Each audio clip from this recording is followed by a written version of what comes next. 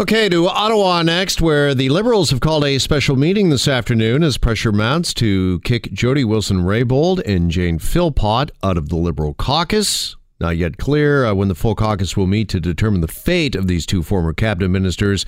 But as I mentioned, pressure has particularly mounted in the last couple of days, with several Liberals coming out and publicly condemning Wilson-Raybould for secretly taping a December 19th conversation with Privy Council Clerk Michael Wernick that was, as I'm sure you know by now, submitted as evidence to the Commons Justice Committee back on Friday.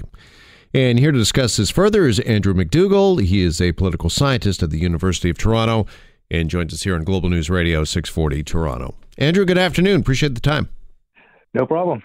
All right, just first off, as a political scientist, I'm just curious as to your take of what you've seen gone on for the last, few weeks, a month or so here. I mean, this is pretty extraordinary stuff. I mean, I know all governments have disagreements, but normally they're behind closed doors. Oh, it's a very exciting scandal, as scandals go.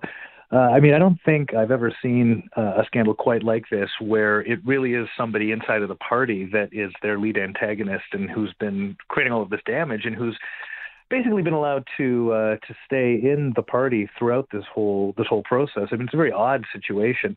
I do kind of understand why the Liberals have decided to keep her in so far, but it wouldn't surprise me at all if they decided at the end of the day that she couldn't stay as part of this team. All right. What is the evidence, I guess I'll call it, to support keeping Wilson-Raybould and Philpott in caucus and part of the Liberal Party?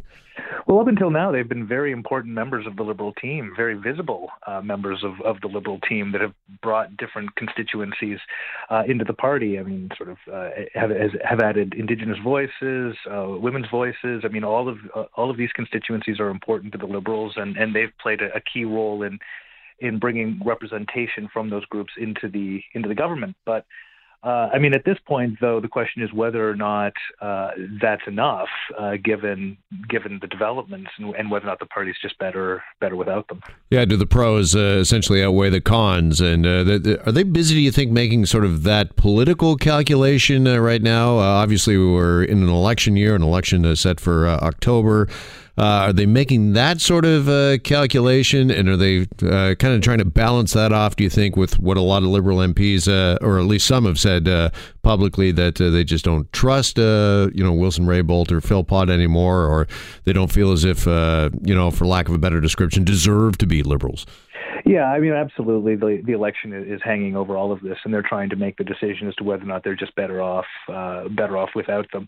I think that there was a little bit of a change in tone after it came out that Jody Wilson-Raybould had been surreptitiously recording people as part of this sort of chain of events. And, you can make the argument that she felt that she didn't have much choice and that she had to do that. But, I think other people took a look at that and saw that as a bit of an abuse of trust to record people without telling them that they were being recorded. So, I think there's been a clear breakdown between those two former ministers and the rest of the team, and now they're trying to decide whether or not that's, it's gotten to the point where they just can't be part of the same party anymore.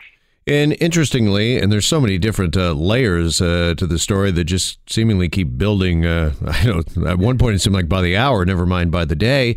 But Jody Wilson-Raybould said yesterday that she wants to remain in the caucus, sees no reason that she should be expelled, and that she's a Liberal. And can you square that circle effectively when you've basically told people that you don't trust your boss or the people you work with, and you felt undue pressure? I think most people would say, if I was in that sort of position in my workplace, the last thing I'd want to do is to hang around, to stay around. I'd want to leave. Yeah, and that's going back to with what I started with. One of the weirdest things about this is that I can't think of any other time when the situation has gotten to this point, and the members have all said that they still want to be part of the same party. They want to be part of the same team. Ordinarily, long before the situation would have reached this point, somebody would have quit or they would have been fired before long. But here, she seems to take the position that, look, she had the broader interests of the party and the prime minister in mind with all of her actions, and that she felt that, she was being unduly pressured to intervene in a criminal affair, and that she really acted in the best interests of the Liberals, and that she deserves to remain part of the Liberal team. But I think everybody can see why there might be some people looking at that and saying it's a kind of a curious take to take. Yeah, is this an old-fashioned standoff? Basically, we've got two sides up against one another, and they're just waiting to see who blinks first? I don't know if it's quite like that. I mean, I think at this point, it kind of depends on whether or not there's anything more to come. And the Liberal Justice Committee, the Liberal-dominated Justice Committee, has started to wind this down, and so we may be seeing the end of this, in view. At which point, I don't think they're necessarily it's a standoff so much as now everyone's just kind of grappling with the fallout in light of the election that's coming up. I think at this point it's become more of a situation where the Liberal team has to decide whether or not they can still consider these two former members one of their own. Let me ask you to take your academic hat off for a second and maybe put on an advisor hat. If you were there in the PMO, if you were advising the Prime Minister, what advice would you have for him moving forward? I think that's a tough call, and I can understand why they're giving it some thought. But I think that will really depend on how things shape up first of all, as to what the other members of the Liberal team have to say. So they're going to meet and they're going to have to listen to how the strong views are and make a decision in light of that. But also, I think, take a look at how this plays out in the next 2, 3, 4 weeks to try to decide, what the best way forward is, and try to put this behind them as fast as possible with the election coming up. All right, you believe this is going to be a few weeks still? This is not a case of, I was going to say, rip the Band-Aid off fast, but this has been going on for some time, as we know. I think that it's got a little bit of life in it. I mean, there is a couple more rounds to go, and I think the committee is going to be taking some texts, receiving some more evidence that they're going to consider. So we don't know what's in that, and depending on how explosive or not that is, that could put some more wind into the sails of this whole saga, and we might see it play out over the next couple of weeks. Then again, if there's nothing in that, then it probably will be a lot shorter.